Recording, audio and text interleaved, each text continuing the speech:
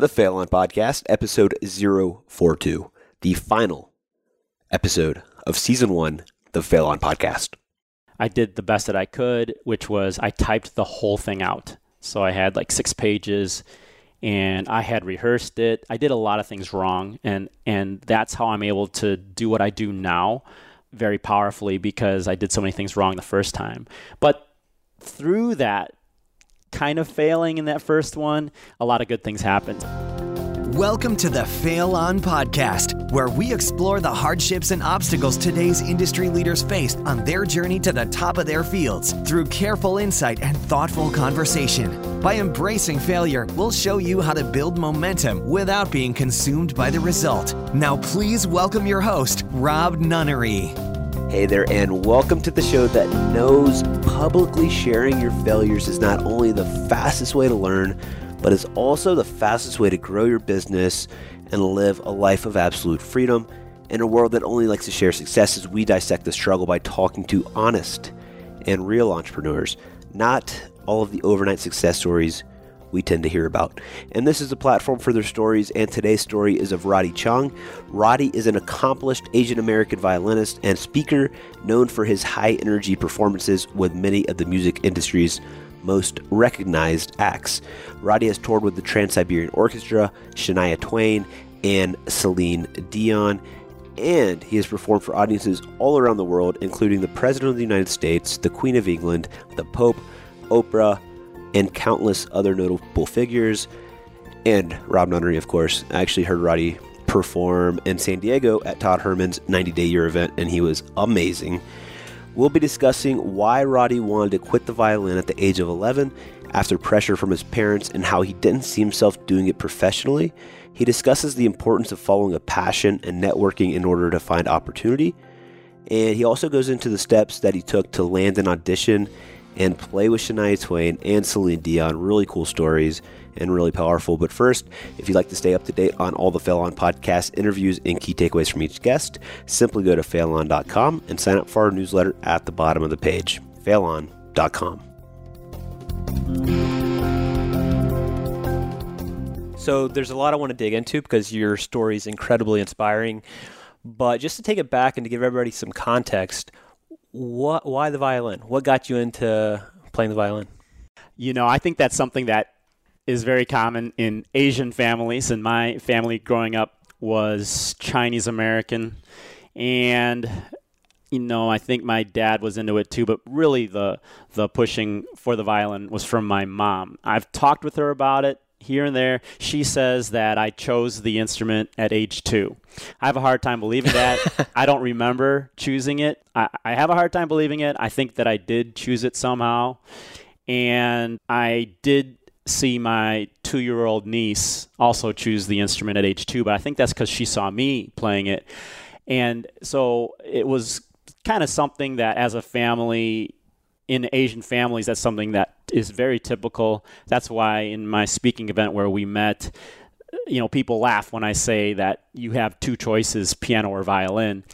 And people laugh, either they knew that nerdy Asian guy in school that had to carry around the violin or even cello or something, or Asians in the audience are laughing because either they had that torture done to them or they're doing it to their kids. And if I don't have any kids, but if I ever have kids, they are also going to play piano or violin. Yeah. And the idea that my mom said was, if I can get the right side of your brain going, hopefully the left side of your brain will also kind of grow.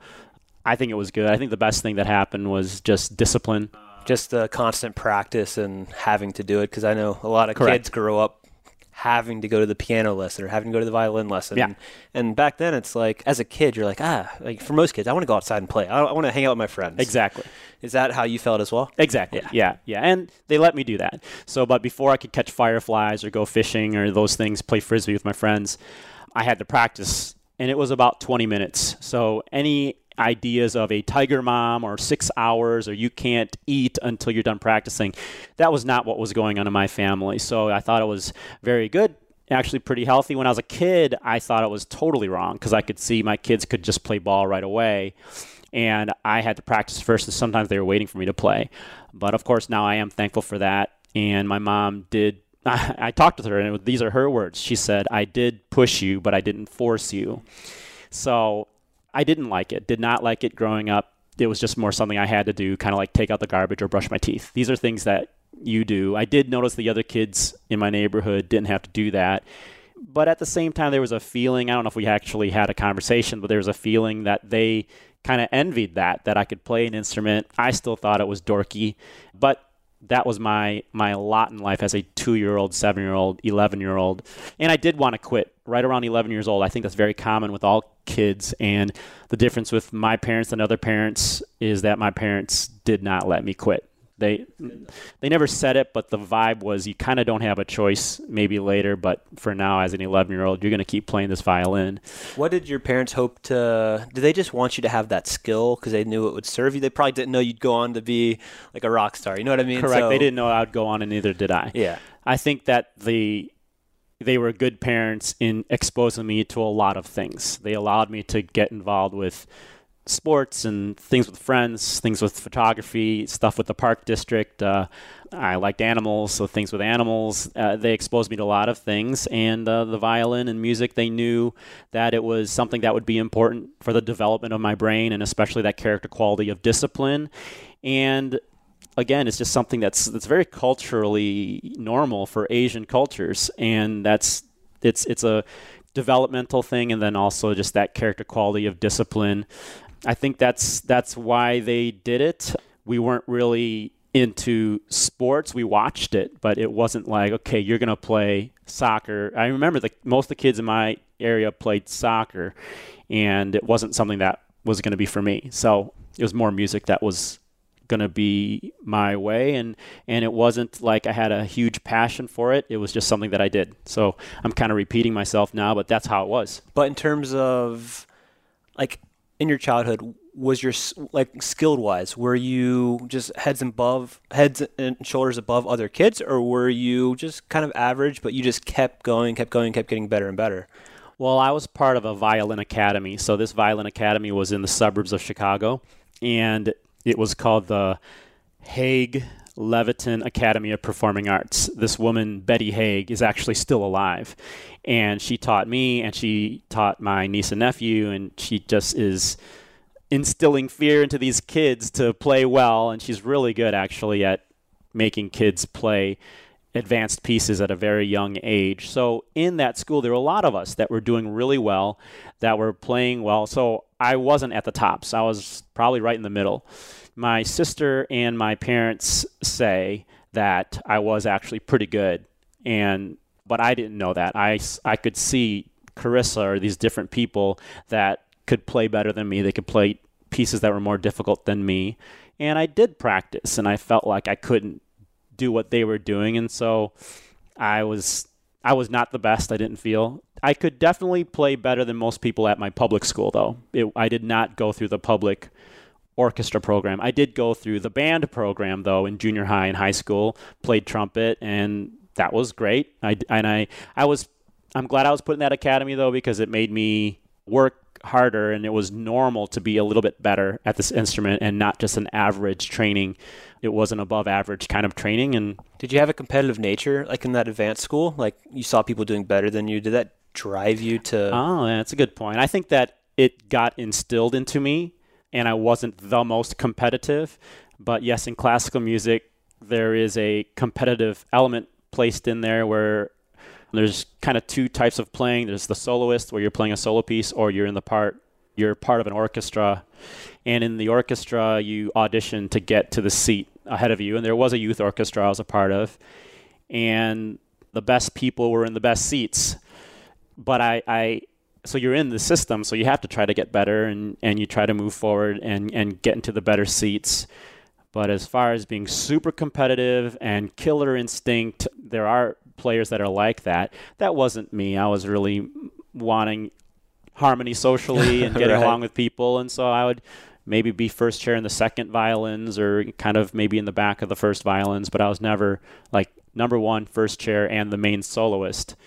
So I really didn't think that this was going to be a thing for me. And I stopped playing at age 17. So right after my junior year, I kind of stopped playing. I thought that I'm not going to do this professionally, and it was kind of sad because I didn't really know what to do, but I was active with a lot of things. I was very active in high school, so I just kind of poured my energies into other things. And got it. So and then from there went to college? Went to Indiana University, which has a great music school, so people assume that I did musical performance, Right. but I did not. I really didn't know what I was doing.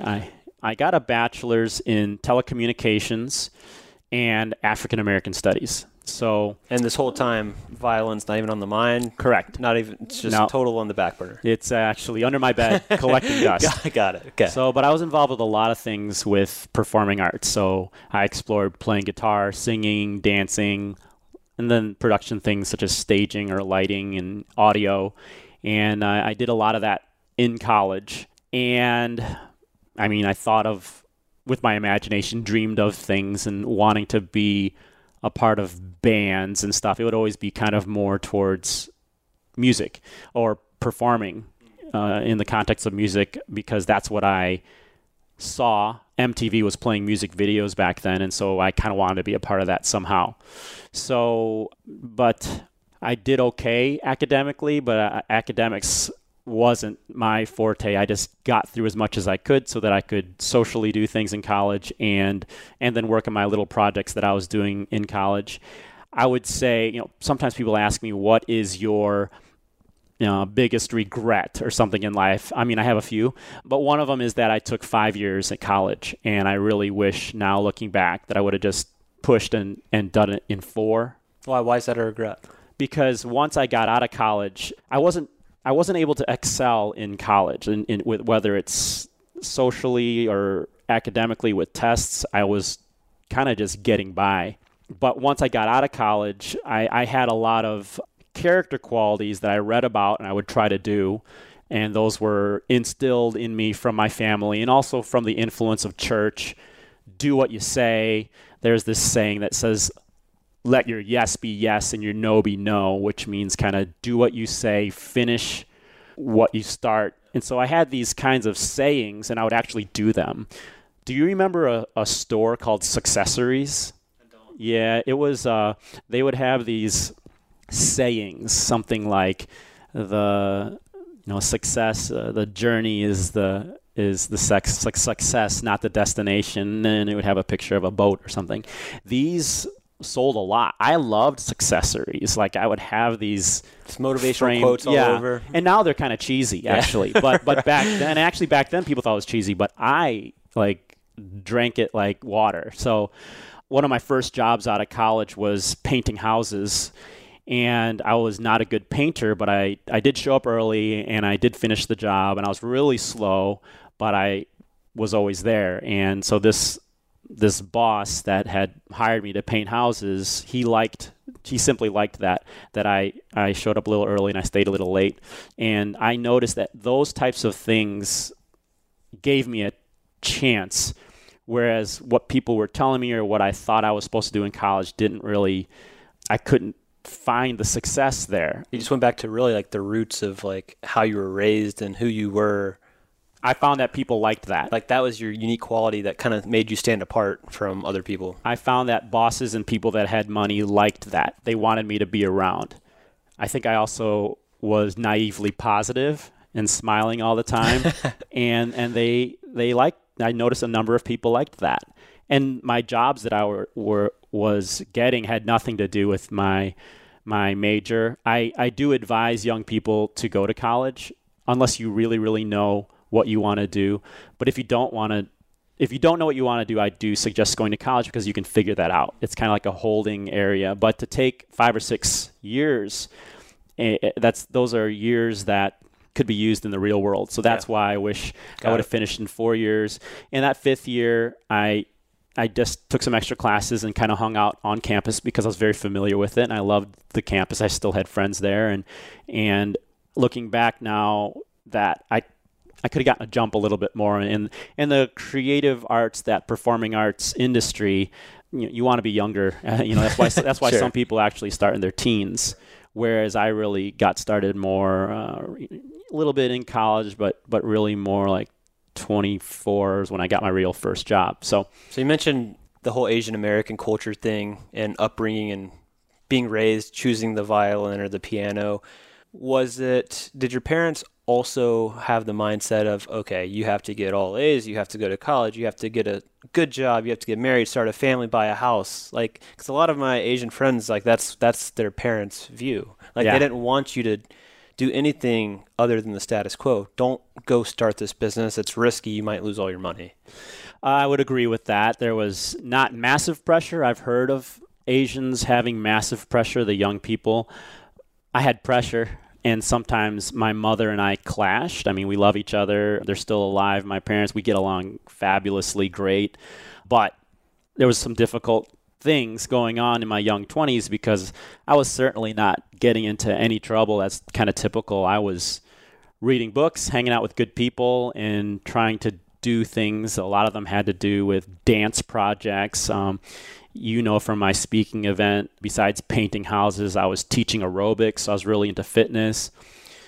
My parents were concerned, though, that I had a bachelor's and I was going for jobs that really didn't require a higher degree. But I was like, this is really what I want to do. So these types of things that dealt with, not the painting part, but I kind of gravitated towards physical movement and music, those things put together, which ended up being the career that I have now. And I just kind of made boundaries. Even with my parents, I wouldn't necessarily tell them which projects I was doing. And I knew this is what I wanted to do. And I was listening to some of the personal development material that was out there at that time. And one of the typical themes that was going through all the books was to do what you love and what you're passionate about. Nowadays, people actually throw water on that idea, but it was a direction for me, and I was like, I really enjoy music and dance and physical movement with music, and I want to get involved with that somehow. And it was the right move for me because I was able to build upon that. And so what was the transition from, okay, so you had these jobs after college. Your first one sounded like it was a painting job. Yeah. How did that transition into picking up the violin again? Yeah. Like I said, one of my first jobs was actually teaching aerobics, and a friend of mine who was really involved in the music side, creating all this music for aerobic classes, she had moved to Nashville. There's a lot of recording and some music stuff going on, and right at this time, I was just hitting the seek button on the radio, and I came across a rock song that had a violin in it, and the rock song was called Flood by the band Jars of Clay. So this was a band that was kind of on the rise. They were on MTV, and there was a violin in there. And so my friends, we all liked this music. It was alternative music, that genre in the 90s. And I started playing Jars of Clay songs just by ear. And so there were a number of things that happened there that I was trained in a Suzuki way growing up with music, and I typically played with music or memorized, when I say music, sheet music. So I memorized what I saw on the sheet music, and then I would play it. There was no sheet music for alternative rock music, so I just copied what I heard. And during that time, my friend Becca had moved down to Nashville, and we were talking simply as friends, and she told me that she enjoyed Nashville, but there was someone who was being very persistent in asking her out.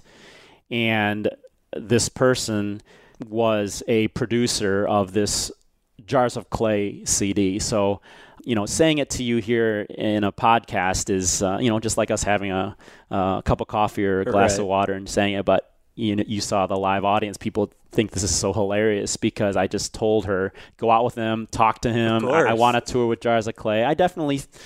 I was naively positive, like anything that could possibly work. I was like, all in, this is going to work. Yep.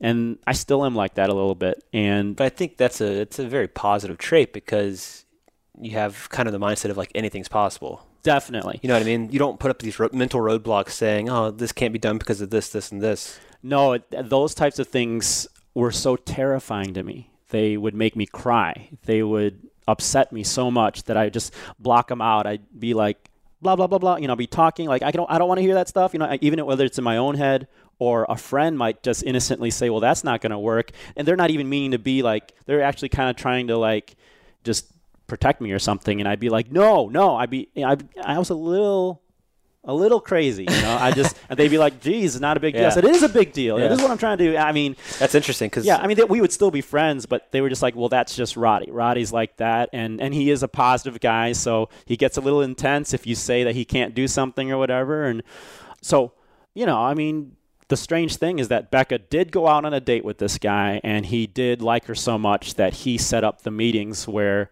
I would meet up with the Jars of Clay guys, and the timing and everything was quite perfect that they hired me to play with them on their first tour. That's how the violin came back out of the dust from under my bed, and I just saw somewhere where I could perform and have that passion going on and get paid a little bit. Do you think everything would have unfolded like it did had she not dated that guy and introduced you? Like, do you think playing the violin was still in the cards for you? I think maybe, because time flies by really quickly, but that era of your 20s kind of does last a long time. It does last a long time, and it was really the one skill that I had that was kind of better than other people in auditions. So, in my speaking event, I don't talk too much about acting and these other things because then my message becomes diluted. But here I can go into details, but I was doing other things in the choreography world, the dancing world, and the acting world, and auditioning and doing anything that was creative and landing jobs. But the only thing that I saw that, let's say there was an audition for something with dance, there'd be like 100 people, 100 guys even, for this Disney job or a Britney Spears tour or something like that. But if there was a violin job that wasn't classical, that was like violin, that was with pop music, in Chicago there were only like 3 of us. So the odds are way better. Yeah, the odds are way better. And so I think that I was trying all those things, including the violin, and the violin things, people seemed to hire me. I did not understand why back then. I just was so excited. Take the job and run, right? Yeah, and excited to try to do whatever they said. I look back now, and I think I know a little bit more why, is that there's that proficiency there, but just that energy without being overbearing, or not, it wasn't too much, but there was a lot of it. And so they know that, okay, well, that's lively, that'll draw attention, and we can associate that with my product or service, whatever. But I didn't know that. I thought that's how everyone was performing, and little did I know that a lot of people would audition with a lot of fear. And I did that kind of audition with other things, but with the violin, I was more confident. I knew what I was doing, and I had a rock influence, so I'd allow these things that were influenced by Van Halen or something that would be outlandish for most violinists, but for me, people would just be like, oh, he's kind of like this rock violinist, David Lee Roth, Bruce Lee. They would kind of try to figure out what I am. Well, we like it, and he's positive and smiling all the time, so let's just use that. Were you one of the, were there other violinists kind of doing that same thing, like that took rock influences and could really do what you were doing? Or were you one of the... There's a lot more now, but there's a guy named Boyd Tinsley. He was Dave with Matthews, Dave right? Matthews. Yeah. So a lot of people knew him. He had this cool vibe to him with his dreads and sunglasses and stuff. I didn't have that. I was very jeans and T-shirt. Right. So there was that. Charlie Daniels, Devil Went Down to Georgia is still very loved. He was seemingly an older gentleman, but he'd shred his bow. And I'm from Georgia, so I know all about it. Yeah, that guy from Kansas, the band Kansas. But so, no, there weren't that many. I think violinists are trained in classical music. Some do jazz, but they still have that music stand, and it's still stay in one place or be in an orchestra. I didn't have a music stand.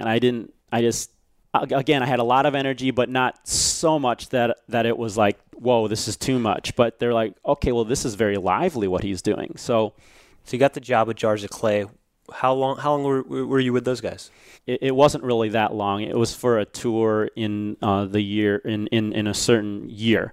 So that's where you and I, our stories as far as failing on. That's where one of my big failures in life happened, was that I ended up getting fired from the job, Jars of Clay. Now, I knew back then, and it still is true today, that it's difficult to get a job where some larger organization is simply paying you in the creative arts or the performing arts space. So it was very devastating for me. When I share this in my speaking events, I share that I wrote a letter, which is true, and I wanted to document things. I was trying to do things the right way.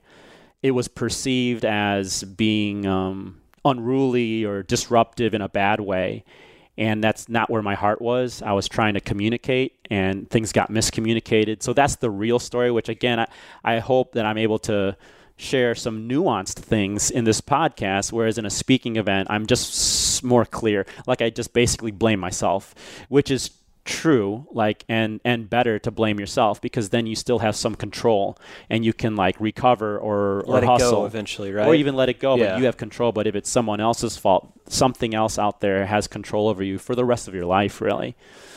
So when that happened, what was what was your hope? Was your hope to continue touring with them, keep that job, and this is awesome, it's my new career, I'm going to be a rock and roll violin player? Correct, for this band that was on the rise.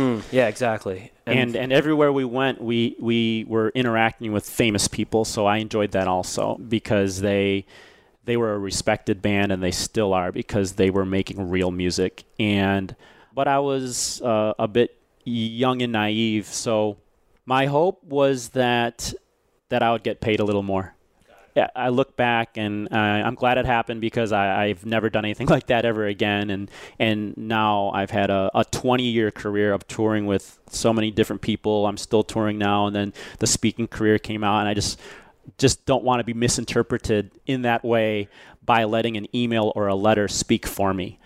That's all. That's all. I was hoping to get a little bump in pay, and I thought that I was bringing a lot of value to the band, and it came off wrong. It came off like I was thinking I was hot stuff. Who was it that actually let you go? Was it the other band members, or was it a studio? Or it's tough to say, because I got a letter that had the guys in the band, their name on it, but it was from management. When I look back on it, if I was in the position of the band, I would have probably let me go also. It did come off wrong. I have all the letters and everything in an envelope, and I haven't looked at it in a long time, because it would just upset me at my own immaturity. My dad had told me not to send the original letter. And so you ran it by him first? I did.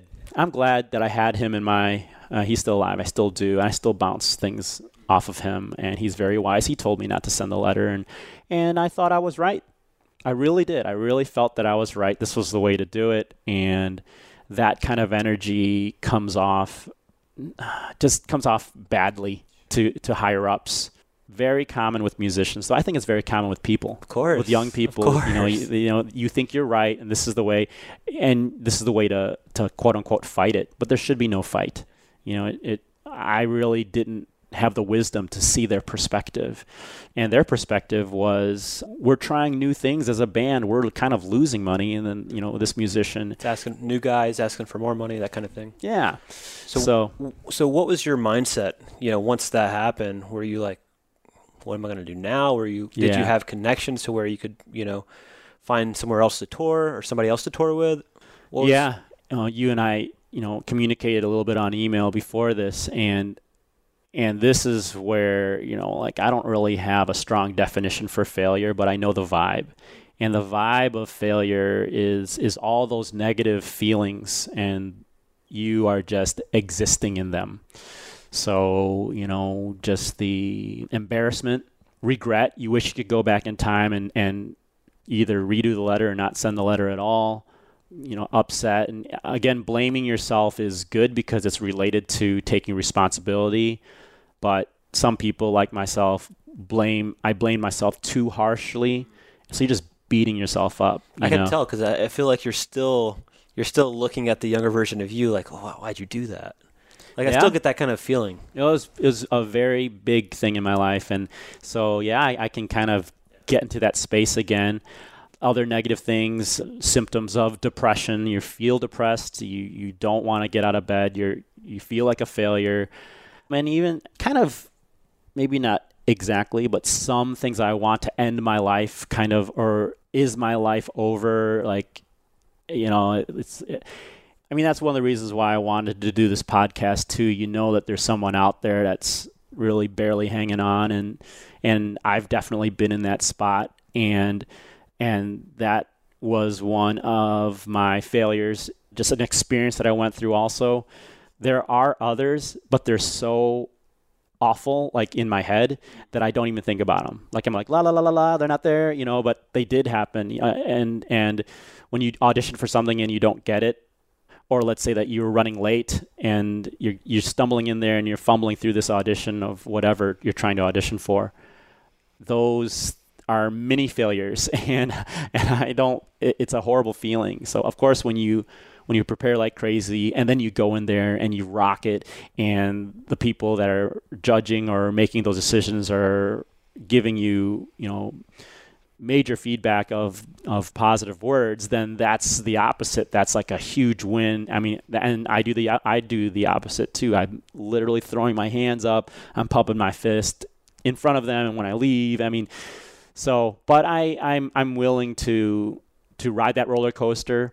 But this story with the jars of clay thing, it was the first time I had come across something pretty big, and it was something that came out of my own mind and hustling and driving back and forth from Nashville to Illinois, Chicago to Nashville, and trying to make this thing happen. So it did happen, and then I kind of feel like I blew it up. It was something that really, really got me down for a year and a half. Long time. That is a long time. How are you able to, like on the, at the end of that year and a half, what was it time that was able to help you like heal a little bit and get out of that? Or what was it? Did you do anything differently? I think that time helped a little bit. I have and had a lot of good friends. I did not totally isolate myself. I still spent time with people, and especially then, and I still do, I prayed a lot. And were you in Nashville at the time or Chicago? Yeah, I would visit Nashville a lot, but I didn't live there. I never lived there. That year and a half, were you actively trying to get other roles, or were you just like, okay, I just need a minute here? I did hunker down and just like, I need a minute here to like recover here, but I still tried a few things. And one thing that happened was I don't really get to share this part because it's so like sideways, but like during that time, I had sent a headshot to some casting directors. One of them was just random casting directors. It wasn't even for a specific purpose, but they were casting for this movie with Mel Gibson. It was called Payback, and I had longer hair in the headshot, and they kind of needed a Asian Chinese thug with longer hair, and they booked me on that. That was one thing. So you had asked earlier, were there little jobs? And I did go for some things, and I did still have these experiences that were very cool. I ended up touring with another young lady named Rebecca St. James, and I did some spot dates with another band. These bands are from the Christian music industry out of Nashville. It was called DC Talk. So I did work with some of these things, so things were still happening. And through all that, especially with this, with just a couple spot dates with DC Talk, did I come across a guitar player named Brent Barkus, who was one of the band members for Shania Twain. So he called me and asked if I would be interested in auditioning. So that's kind of where, by hanging in there just long enough, I mean, like, let's just say someone's fishing, just having that patience and just sitting there and not giving up. And during that time, I was at the library a lot, reading all these books. I read the whole Stallone story, about Rocky. And in that story, he literally talks about going to the library and reading. And I'm like, I'm in the library reading this story about Stallone being in a library. So I still felt like I was very alive and that I'm still going for it. And this is how things happen this is how the career is supposed to go a little bit. But I think that, now that I know, you've seen me speaking more and I've played with a lot of larger acts, and now that the financial thing in my life is really more squared away, it's just like success, success, success, and Ferrari and nice watch and all this stuff. I mean, I have some of those things, and I think it's very interesting and a bit silly, but it is interesting, just to take some time to talk with you about this time of a failure vibe. It's hard for me to define it, but I definitely had that vibe, and it was still there, and I hated it, but it was still there, and I was still trying to be scrappy and try to get a job here or there. And I think it's to live. I think it's an interesting conversation with you, especially because like you've done a lot of self-development work, like personal growth type work. So like you said, when even your friends would say something like, "Oh, you can't do that," you'd be like, can't hear that. So I'm sure it's not like very fun going back to these failure moments because it seems that you put all positivity in your life, and Correct. that's what you focus on, which is awesome. So. Yeah. Is this a conversation you haven't had very often then? No, I haven't had this conversation very often. A lot of people just want to hear what's going on now, especially with my speaking. A lot of people want to know, how I get the results that I get. And so, we'll get to that part of my career. But, one of the books that helped me was called What You Say When You Talk to Yourself by Dr. Shad Helmstetter. I mean, yeah, it's a classic. It's older. And I loved this book. They had a program at the end where I think it was $80, and they would send you these CDs of this guy, Dr. Shad Helmstetter, talking, and it would literally say things like, "You can do it. You're a great person. You are doing great things." I mean, it sounds a little silly, but I listened to those a lot. I made my own that I'm on the right path. I'm doing this, and things are working out well for me. I think people would hear that kind of a technique and go, "That is dumb. That's something from 1970. We've got the internet now. We've got way better technology." And I'm sitting here kind of going, that is what worked for me. That's all that matters. Yeah, it's a classic, I would say, classic technique of talking to yourself. Like Think and Grow Rich, Napoleon Hill. It's kind of the same concept. Those things, I read all those, And but I would say this one thing: what you say when you talk to yourself. No one hears about the book. I'll bring it up, and people heard about Blink by Malcolm Gladwell, but they don't know. And that's because it's a silly title. Even the font on the front of this book is very outdated and stuff. But it helped me, and even now, if I catch any gossipy or bad talk or just kind of general complaining, I have some vibes in me that want to fight or get away from the situation, because I've spent so much time literally like brainwashing myself towards solution-oriented thoughts and problem solving and helping and serving kinds of thoughts. And I feel sometimes, alone with that a little bit, but is it something your parents did as well? Like, did they instill that positive energy into you, or is that something like you stumbled over a book? It's something I stumbled upon. They were doing things that was from their era of growing up, which was you go to a good college and you get a good job that has insurance and a good pension and all that. And I actually have never had a real job. I mean, I've had bosses, I've had people that. But you've never gone and sat in an office for 9 hours a day. No, it was something that I was running from. It was something that I felt, and some listeners are going to be in cubicles and stuff, but for me, it felt like a type of jail. I remember just seeing people. Again, I don't want to insult anybody, but this is just me. Well, if they're listening to this, there's probably some part of them that doesn't want to be sitting in that cubicle, to be honest with you. So for that person, what would you recommend?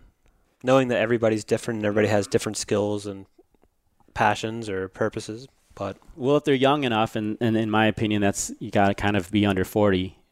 You got to go crazy.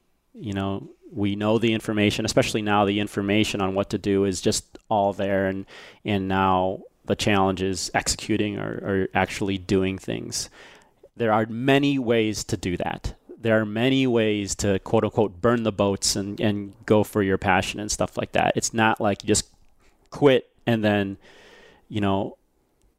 so whatever that way is, do it with wisdom.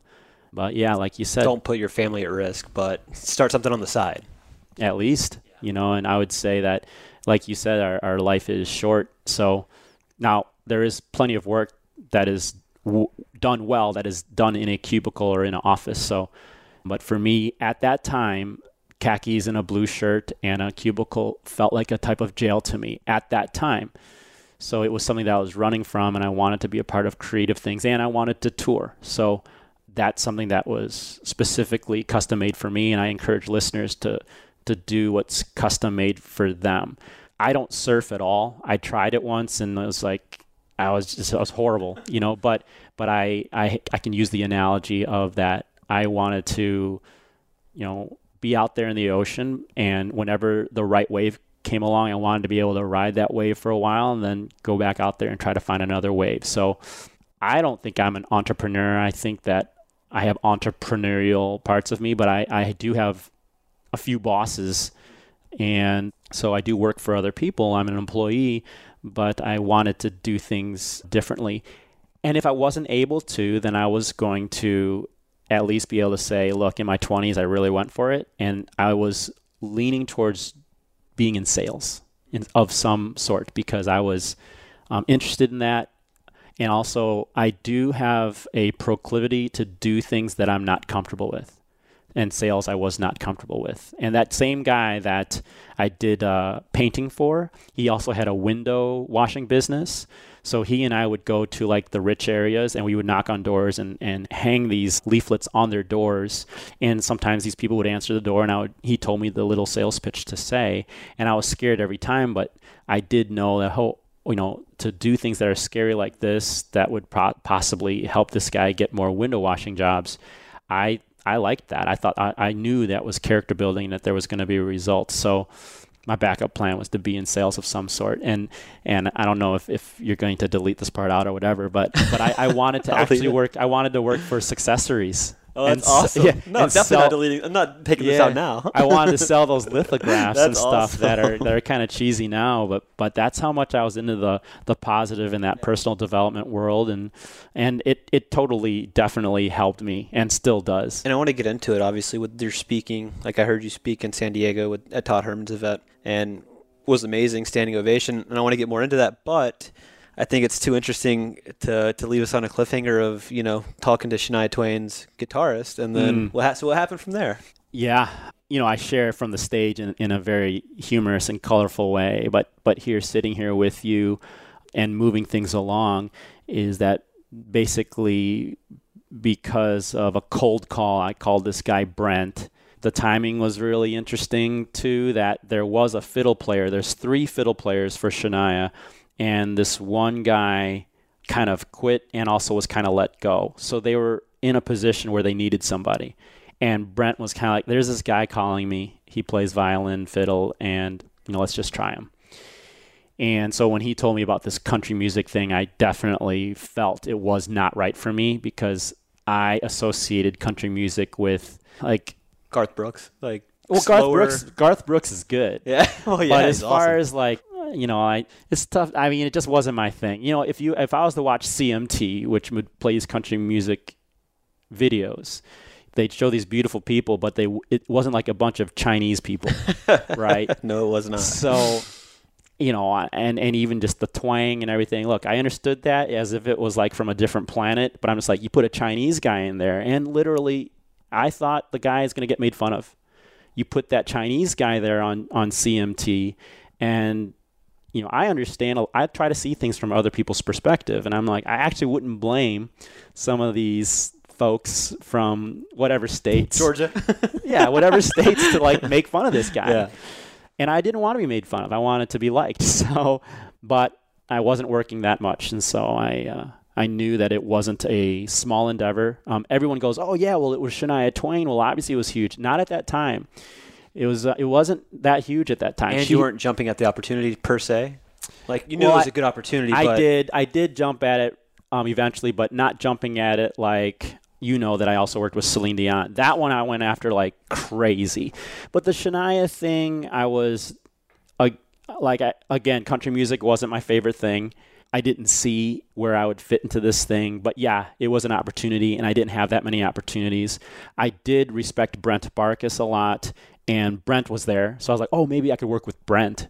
So I'm not one to say no to things. And so I did this audition. They asked me to prepare a few things, and I ended up doing the audition, and some interesting things happened during that audition. Her husband at the time was Mutt Lang, who was kind of running the whole show, and she and him basically said, "You're the guy." So I was so surprised, like, really? I mean, are you sure? Yeah. And but I knew it was a big deal. I mean, once I kind of saw even just the personnel, even the equipment in the room, I was like, this is huge. I was like, and we rehearsed they had already rehearsed for like 5 months, and I came in the middle of that, and we rehearsed another 5 months. I mean, typically a band rehearses for 3 weeks, and then they tour for like 4 months. Shania at that time would rehearse for a year and tour for 2 years and go around the world like twice. So, yep, I knew that it was big, and I was glad to join in. Yeah, and I'll just say this as an aside, not trying to point fingers or name any names, but I just performed with Shania last weekend at Stagecoach Festival, and we were talking about how some of the other band members were saying, reflecting upon how I had gotten there. And like I said, somebody kind of quit. But there was another factor in there, was that he didn't handle his alcohol well. I've gotten 4 major jobs, all 6-figure things, that were just simply, forget the money, just great tours, because the person before me had alcohol issues, had an alcohol problem, or drank too much at one point and hit on someone's wife, or just couldn't wake up and make it to the bus call to make it to the plane, and these organizations, I mean, people think it's like rock and roll and fun and stuff. No, it's business, right? It's business and a lot of fun. So, I actually really don't drink at all. So I just thought I'd say that. I mean, it's just like there are opportunities out there. If someone right now is listening and going through a big failure, I am here to tell you, hang in there long enough and you're kind of doing things right, that people are looking for reliable people. And there are people that are in positions that are amazing, and they might trip up or mess up. You're not hoping that happens, but it does happen in all industries. It's happened 4 times for you. For me. That's amazing. Yeah. And when the people you replaced, when they sobered up or got their act together, were they able to get that job back, or were you a staple pretty much? Like, you weren't like a fill-in. You're the guy. I paused right there because I went through all 4 acts, and I know these guys, and they never got to something that big. They're still playing music, all of them. But no, I mean, obviously alcohol is an okay thing, but I also think that it kind of can mess things up, and it's very amazing how this alcohol thing is so normal, right?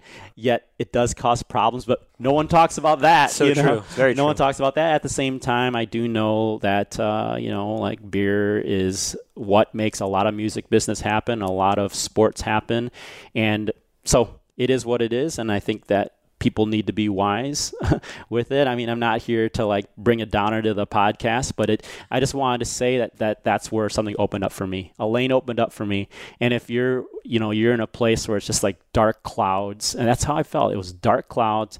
And like when it opened, it's like the clouds parted and there was like sunlight, and like I was able to run towards it. And when it's all like the planets are aligning, like it happens. So, and that's what happened with me. So I want to be encouraging and inspiring to people. So that's what happened. How long did you tour with Shania? Obviously you still do some gigs with her, right? Yeah, I did 2-year world tours with her. So it was 98 through 99, and then it was 2002 through 2004. I ended up working with Celine Dion, and then a lot of other country acts, believe it or not, because they saw me working with Shania. And then I auditioned for Trans-Siberian Orchestra when I moved to Los Angeles here 10 years ago. And then Trans-Siberian Orchestra has become like my main thing. But spot dates with Shania recently, and that's been awesome, like full circle story. And it's hard to believe that so much time has gone by, but at the same time, that's just the nature of life. And I'm glad that all that I was striving for happened. Like when I wrote that letter and got fired from my job, a lot of that was from the letter. It stopped me from ever doing anything with the letter or even the way I talk. That vibe of, hey, I'm right, you're wrong, this is what happened, and this is what you should do. Like that whole thing, I am just never coming off with that vibe to So you're anyone. saying that at the end of the first world tour with Shania, you didn't write her a letter asking for more money? Correct. Knowing that there's always more work. There's always things to do, and just stay and play.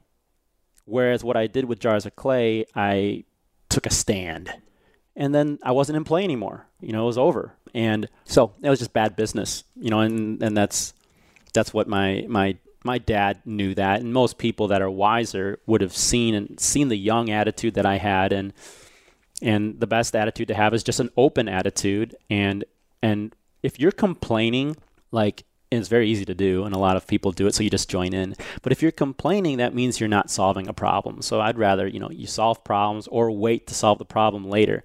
But just to blow stuff up, which was my attitude, I'm like, well, this is wrong, so I don't care. That's a very young attitude, and I had it. This is a very, I think it's kind of a serendipitous that we're sitting here together talking, because everything you just said, like, I'm going through something, like I told you, I was exiting one business, and in the middle of a firestorm right now, just disputes and all this other stuff that's just kind of a nightmare. But like you said, it's more, like I've started to see this myself. Having an open attitude, it takes less of a hold on me, and I'm just like, okay, it'll be resolved how it needs to be resolved. I'll move on. That'll be done. We'll move forward, rather than holding like this resentment and this anger and letting it kind of consume me. So I think, one, thank you for sharing that, because that's something I needed to hear right now, to be honest with you. Yeah. And you're trying your best also while having that open attitude. And I think people need to know that all of us that are doing these entrepreneurial things have gone through these things, and we hate it, but sometimes we still need to go through it. So it's interesting, because typically with podcasts, all I talk about are all my successes, so that I can promote and all that stuff. But at the same time, I am totally fine talking like this and encouraging people that are perhaps going through a dark time. It definitely happened with me, and I didn't like it, and I persevered, and there was some, and I was failing on, but I also wanted to fight on. I wanted to try, and I do. I'm just thinking to myself, somebody listening is going to be like, oh, I don't want to go hear this guy talk about all his failures the whole time. That's right. No, but just on a aside, you're incredible live. The performance, the speaking, I want to go into kind of how you've taken the whole positivity side, the self-growth, self-development side, and kind of, mixed it together with your performing, because it was a performance like none I've ever seen, where it was a mix between, an inspirational message talking about your story as well as listening to amazing music. So how did you eventually get to the point where you wanted to take that message and mix it with the music? It just happened one day where someone was doing an arts conference and knew my story about going from a bit of a failure into touring with Shania and Celine at the same time. And so those are big household names, and they asked me to speak at an arts conference in San Diego, actually. And this was 12 years ago now. And I told the guy, I don't speak, because in my mind, speaking is for like... Put a suit on and... A suit, number one. Authors or politicians or pastors. And I'm just like, look, I'm a musician. I'm a cool guy. So I'll play at your thing. And he goes, no, we really want you to speak. We think you have a great story. He's like, here's $2,000. We're going to like fly you. And I was like, that's pretty good to just, go visit San Diego. So were you nervous? Was that the very nervous first time you've actually spoken? First time. Yeah. And I didn't think it was for me. So I did the best that I could, which was I typed the whole thing out. So I had like 6 pages, and I had rehearsed it. I did a lot of things wrong. And that's how I'm able to do what I do now very powerfully, because I did so many things wrong the first time. But through that kind of failing in that first one, a lot of good things happened. So I was up there and sharing my story, and I was shaking. So the papers are shaking. So that's probably one of the reasons why you shouldn't hold paper, because if you're gonna, it's just this thing that it's like almost like a white flag, like you're vibrating, you're shaking this paper. What I noticed though was that people were super engaged. And when I talked about being fired from my first job, especially guys were kind of getting misty-eyed, and they were understanding what what I felt by losing a job and how that affected my self-esteem. And so I continued with, doing the whole story, and I did have some music in there, and I got a standing ovation. So the guy said, okay, well, all that beginning stuff that you did, cut that out and get right to the part where you got fired, because that's where people were really engaged. And so he was helping shape this thing, so I got rid of that, and I had to do the talk 4 times, and after the second time he said, okay, now I want you to get rid of the paper because it's kind of like in the way and you'll remember it. And I was like so attached to this paper, my notes, and he got rid of it, and there was some stumbling around, but yes, I did remember most of it, and there was more engagement. So there was great success there. And then afterwards, people were just like, well, where's your stuff, like your product? And I was like, I don't have any.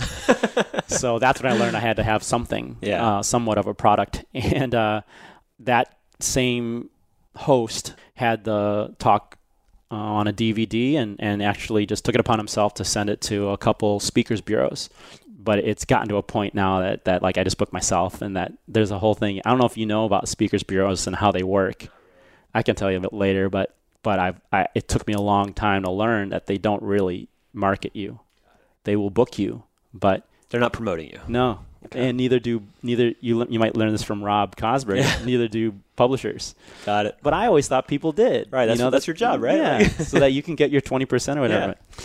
But the host of the event in San Diego kind of got me connected with some speakers bureaus, and I ended up kind of getting on a speakers circuit. That there was a need for what I do as an Asian guy, as a musician that's the opposite of boring. I was kind of marketed as this tour de force, high energy person. So I spoke all over the place, and I learned, this message that I have of performing effectively works with left-brained engineers at Boeing or NASA or government agencies. And then at the big sales conferences, or like the conference that I was with you, with the entrepreneurs, they all love it. And so I'm actually on the grow right now. I'm learning a lot now. How often are you speaking right now? I speak about once a week. Oh, wow. Yeah. You're speaking, that's more than I thought. Yeah. Like I said. So you're hustling. I'm a little exhausted, actually. Still learning a lot. Having fun with it? Yeah. Yeah. I don't use the word fun very much, but I do like working. So I am enjoying the hard work and the reward of doing a job well done. Why don't you use the word fun? Is it a weird connotation? Like, do you associate it with something? Or let's see. It's not very powerful, so it's not very effective. Got it. Like I coach people on speaking sometimes, and they'll get this advice like, one, just be yourself. That's terrible. Because if yourself is very nervous and not prepared, right, you're getting up in front of a crowd of people and you have to like captivate them in like second one. It's a performance, right? Essentially. Yeah, speaking is a performance. Yeah. People don't realize that. And when they get up in front of people and you've got hundreds of people looking to you to be a leader and to be, to be a great performer as a speaker, and you don't got the goods, people are frustrated. So, and the other thing is that people will say is like, just have fun out there. And I'm like, that's really bad advice. I would say prepare well and get good coaching. Like one of the tips I give is a lot of people just for some reason will rehearse their things in front of a mirror. And that's very bad because you're analyzing yourself as you're expressing, and you might even analyze like, I don't like the way my lip moves in that thing, and that has nothing to do with anything, and it puts you in your head, so you're judging yourself, and that's the worst thing that can be happening when you're performing and or speaking. So, but one of the things that people will say is like, just have fun out there, and that's you can go have fun out there, but you might suck. Yeah, I think that's something that maybe makes the person feel good for a moment, but when you're out there, it's to me, it's more like a war. Like, that's why let's just go to a different industry, which is like comedians. They have the phrase of kill or die, because they're alone there with a mic. They've got their bits, they've got their preparation, and they're either going to kill this audience or they're going to die. So for them, the stakes are a lot higher, and for me as a speaker, the stakes are very high. Is that how you approach performances? Yeah. Kill or die? Yeah. I raise the stakes, and that's why people are basically either uproarious laughter or a lot of applause or standing ovations or cursing even. People are just like, holy crap, who is this guy? Because from the very second, it's like a ton of energy. Because I have, made a lot of mistakes. I've seen other speakers. I've studied the performing arts for a couple decades with great coaching here in Los Angeles that a lot of people aren't able to take off the time from work to go get. Yeah, like if you're going to be a professional speaker, you're basically saying, hey, I'm going to be like a surgeon, but you don't want a surgeon saying, hey, I'm just going to have some fun. Go break a leg. Yeah. I'm going to have some fun operating on your knee. I'd be like, not this surgeon. I want a surgeon that has operated on 1,000 knees and has great confidence and was trained by the best other surgeons so that he can go in there with great confidence and make his incision. You're in good hands with that surgeon. With me as a speaker, I want that client to feel like I'm in good hands with this guy, because this guy is going to have the vibe of the room be so uplifted that when I have to say what I have to say as CEO of this company, that the vibe of the room is already so high that I can just basically ride this wave and have a great gathering. And that's my job, is to have these conferences get that huge lift. So that's why people put me at the end, or they put me right after lunch. They put me at those challenging times so that people feel that they got a lot out of that conference. So, and I tell the decision makers exactly what I'm going to do, and they know that I know what I'm talking about, because we've all been through so many of these conferences where the speaker was unprepared or late or something like that. And it ends up, it's quite amazing actually at how much money is flying around at these events. And sometimes some of these things tank, and I'm just like, I'm the opposite. I guarantee a standing ovation. That's not out of arrogance. I'm saying this is an actual response that I want you to be able to use for your message and for your company or for your gathering. And you take it seriously, right? It's not like I'm going to collect this check, go stand on stage for a few minutes, pull out my violin, and then be done with it and take my money and run.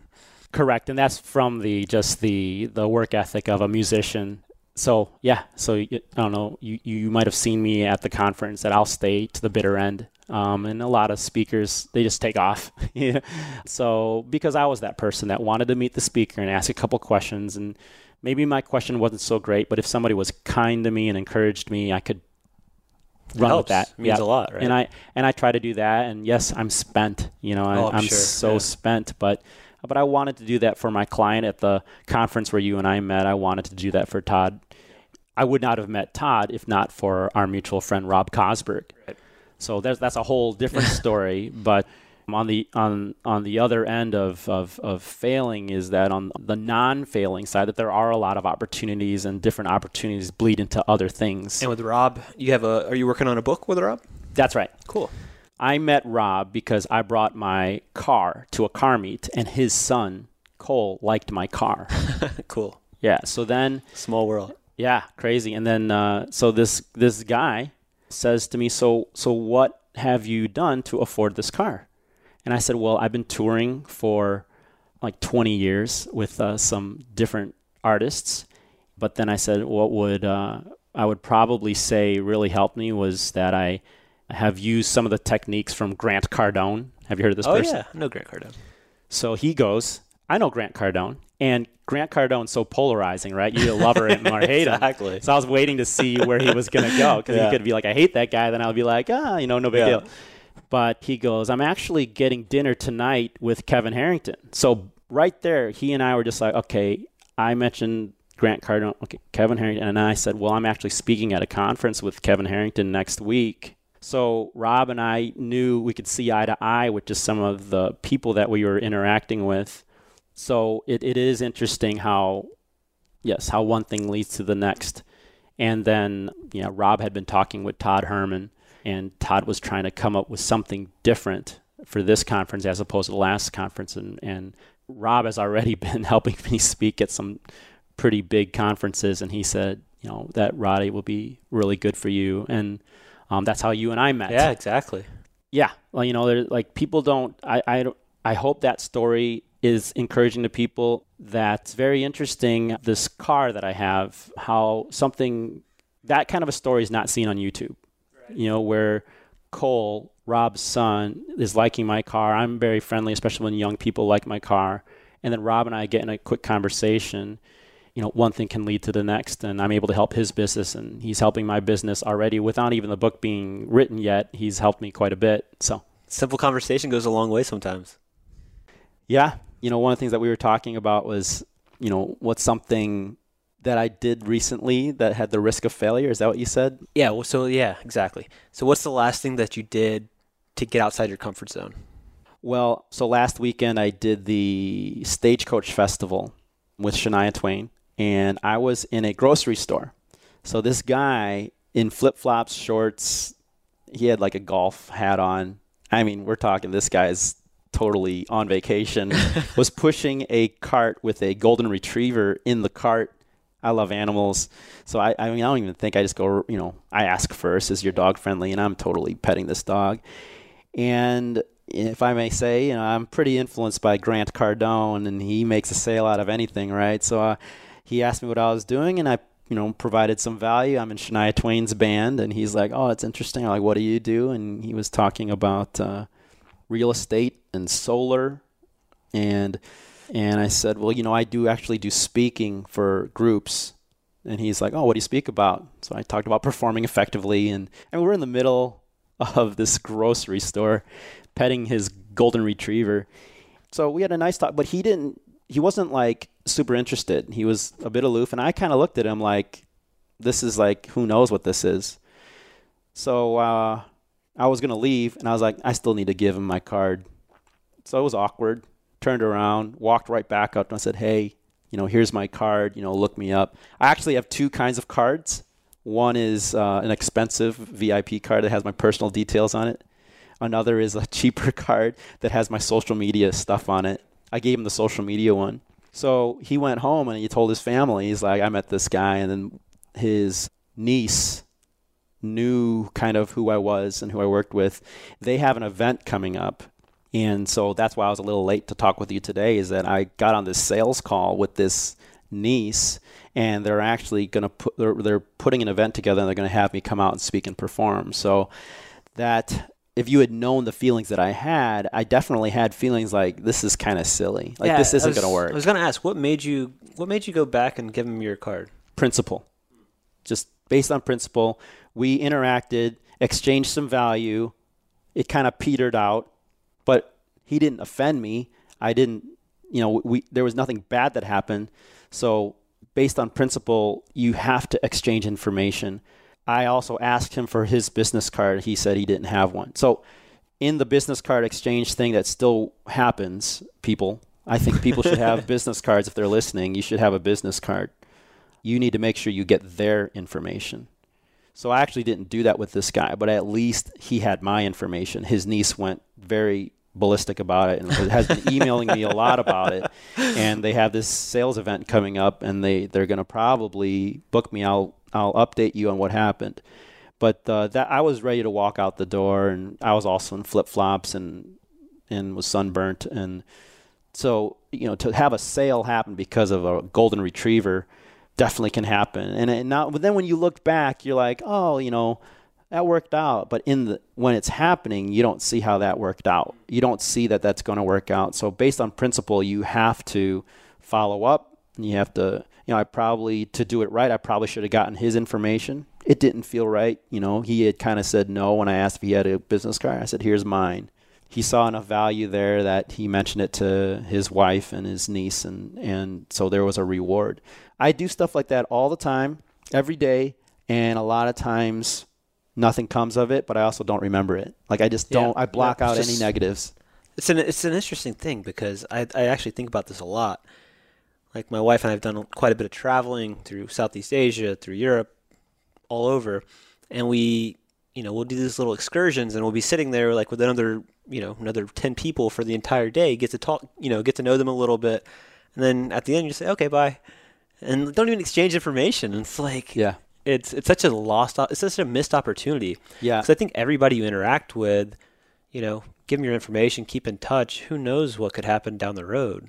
Yeah. For my life, my career has all been relationships. And my first speaking agent I met in a casino in Australia. Didn't even talk to him later, but he heard about me, that I was trying to get into speaking, and he was the one that kind of promoted me to be speaking from my first speaking agent, like Speakers Bureau. He was the agent there, like over a decade later. So it's all been through relationships. So I think people don't see that. They're a little short-sighted. I definitely see the long view of relationships, and especially in what can I get from this guy today? It's I think a lot of people think like that. I think a lot of people think like that, and I think a lot of normal, cool people go, well, what does it matter? I don't want to come off as somebody that's being salesy or something, so let's just let this go and let it be nice. But no one's looking at me as being, this guy's pushy and desperate. They're just like, that was a really cool guy. Now, there are ways of increasing the good times or the return on this thing. Like, if you're flying first class, you have to kind of like say, look, you got to talk to a couple people in first class because there's a reason why they're there.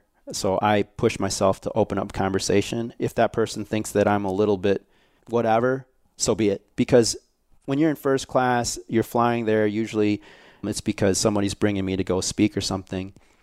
They've got connections, and I got that from a book, What They Don't Teach You in Harvard Business School by Mark H. McCormick.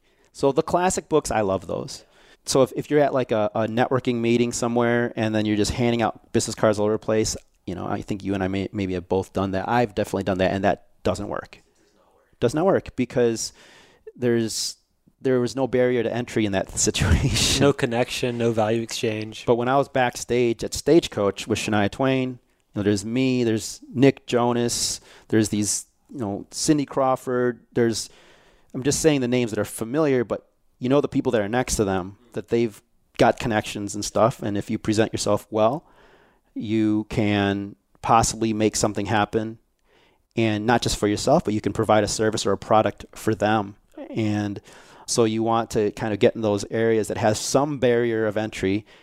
And the people that are there, yes, are normal. They're just very normal people, and they are also very open to a conversation. And so it's really up to me to provide that conversation and get it going. It's a little awkward, but I don't spend enough time judging myself. Typically, things work out well, and sometimes people stay in touch, and sometimes people don't. But at least in that moment, I provided a positive spirit. And a lot of times people want to keep in touch just based on that, but sometimes it just doesn't work out because maybe they're thinking about their own selfish things, and that's fine too. But I want to be at least give the opportunity for us to exchange information, and if I can help them or they can help me, then, let's do it. So, a lot of people help each other out. I think that's something that people don't know, that people that are kind of have more money and more power and more influence, they're all helping each other out so much. And people that are middle class or lower don't realize that because they're just kind of protecting what they have, and they kind of look suspiciously at people. I used to train as a cyclist in college. There was this race called Little 500. And if you do any racing in cycling, which I never did after college, it was this thing in college only, there's like 4 levels. There's like Cat 4, Category 3, 2, and 1 is professional, like you're doing the Tour de France. I either did Category 4, or there's actually a rec league that's even worse than that. And everyone's totally elbowing each other and vibing each other out and cursing at each other. And it's just a huge fight. People that are like in Category 2 and 1, they're drafting off each other, helping each other, pointing out the potholes, and they're getting themselves in position so that near the end, they can all sprint and someone's going to win. It's a good analogy. It's definitely what happens in business, and you've got to get into that thinking of how the rich people think. They're helping each other out. Totally. So obviously this is the Fail On podcast. The whole idea of getting people outside their comfort zone to push themselves a little bit. If you had to name a challenge to give to the listener and myself, what would that be?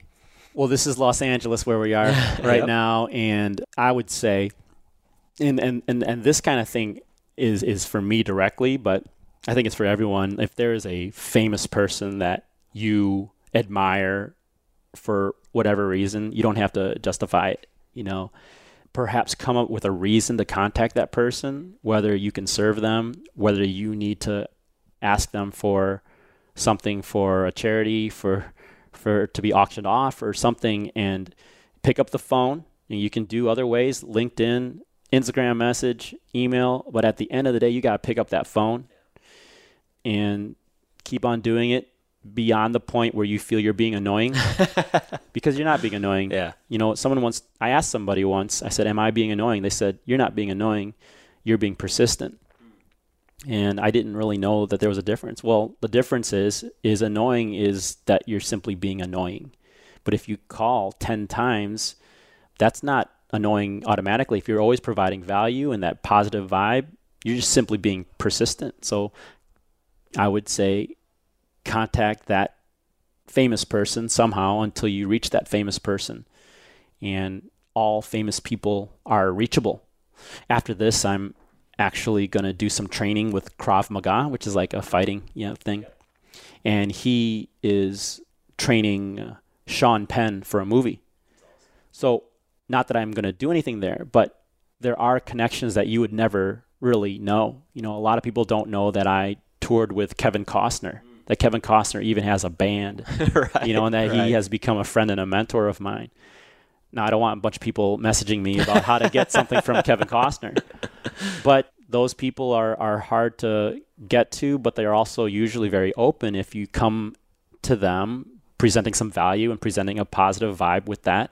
So I encourage people to reach out to those people and tell me the story or tell us the story of what happened.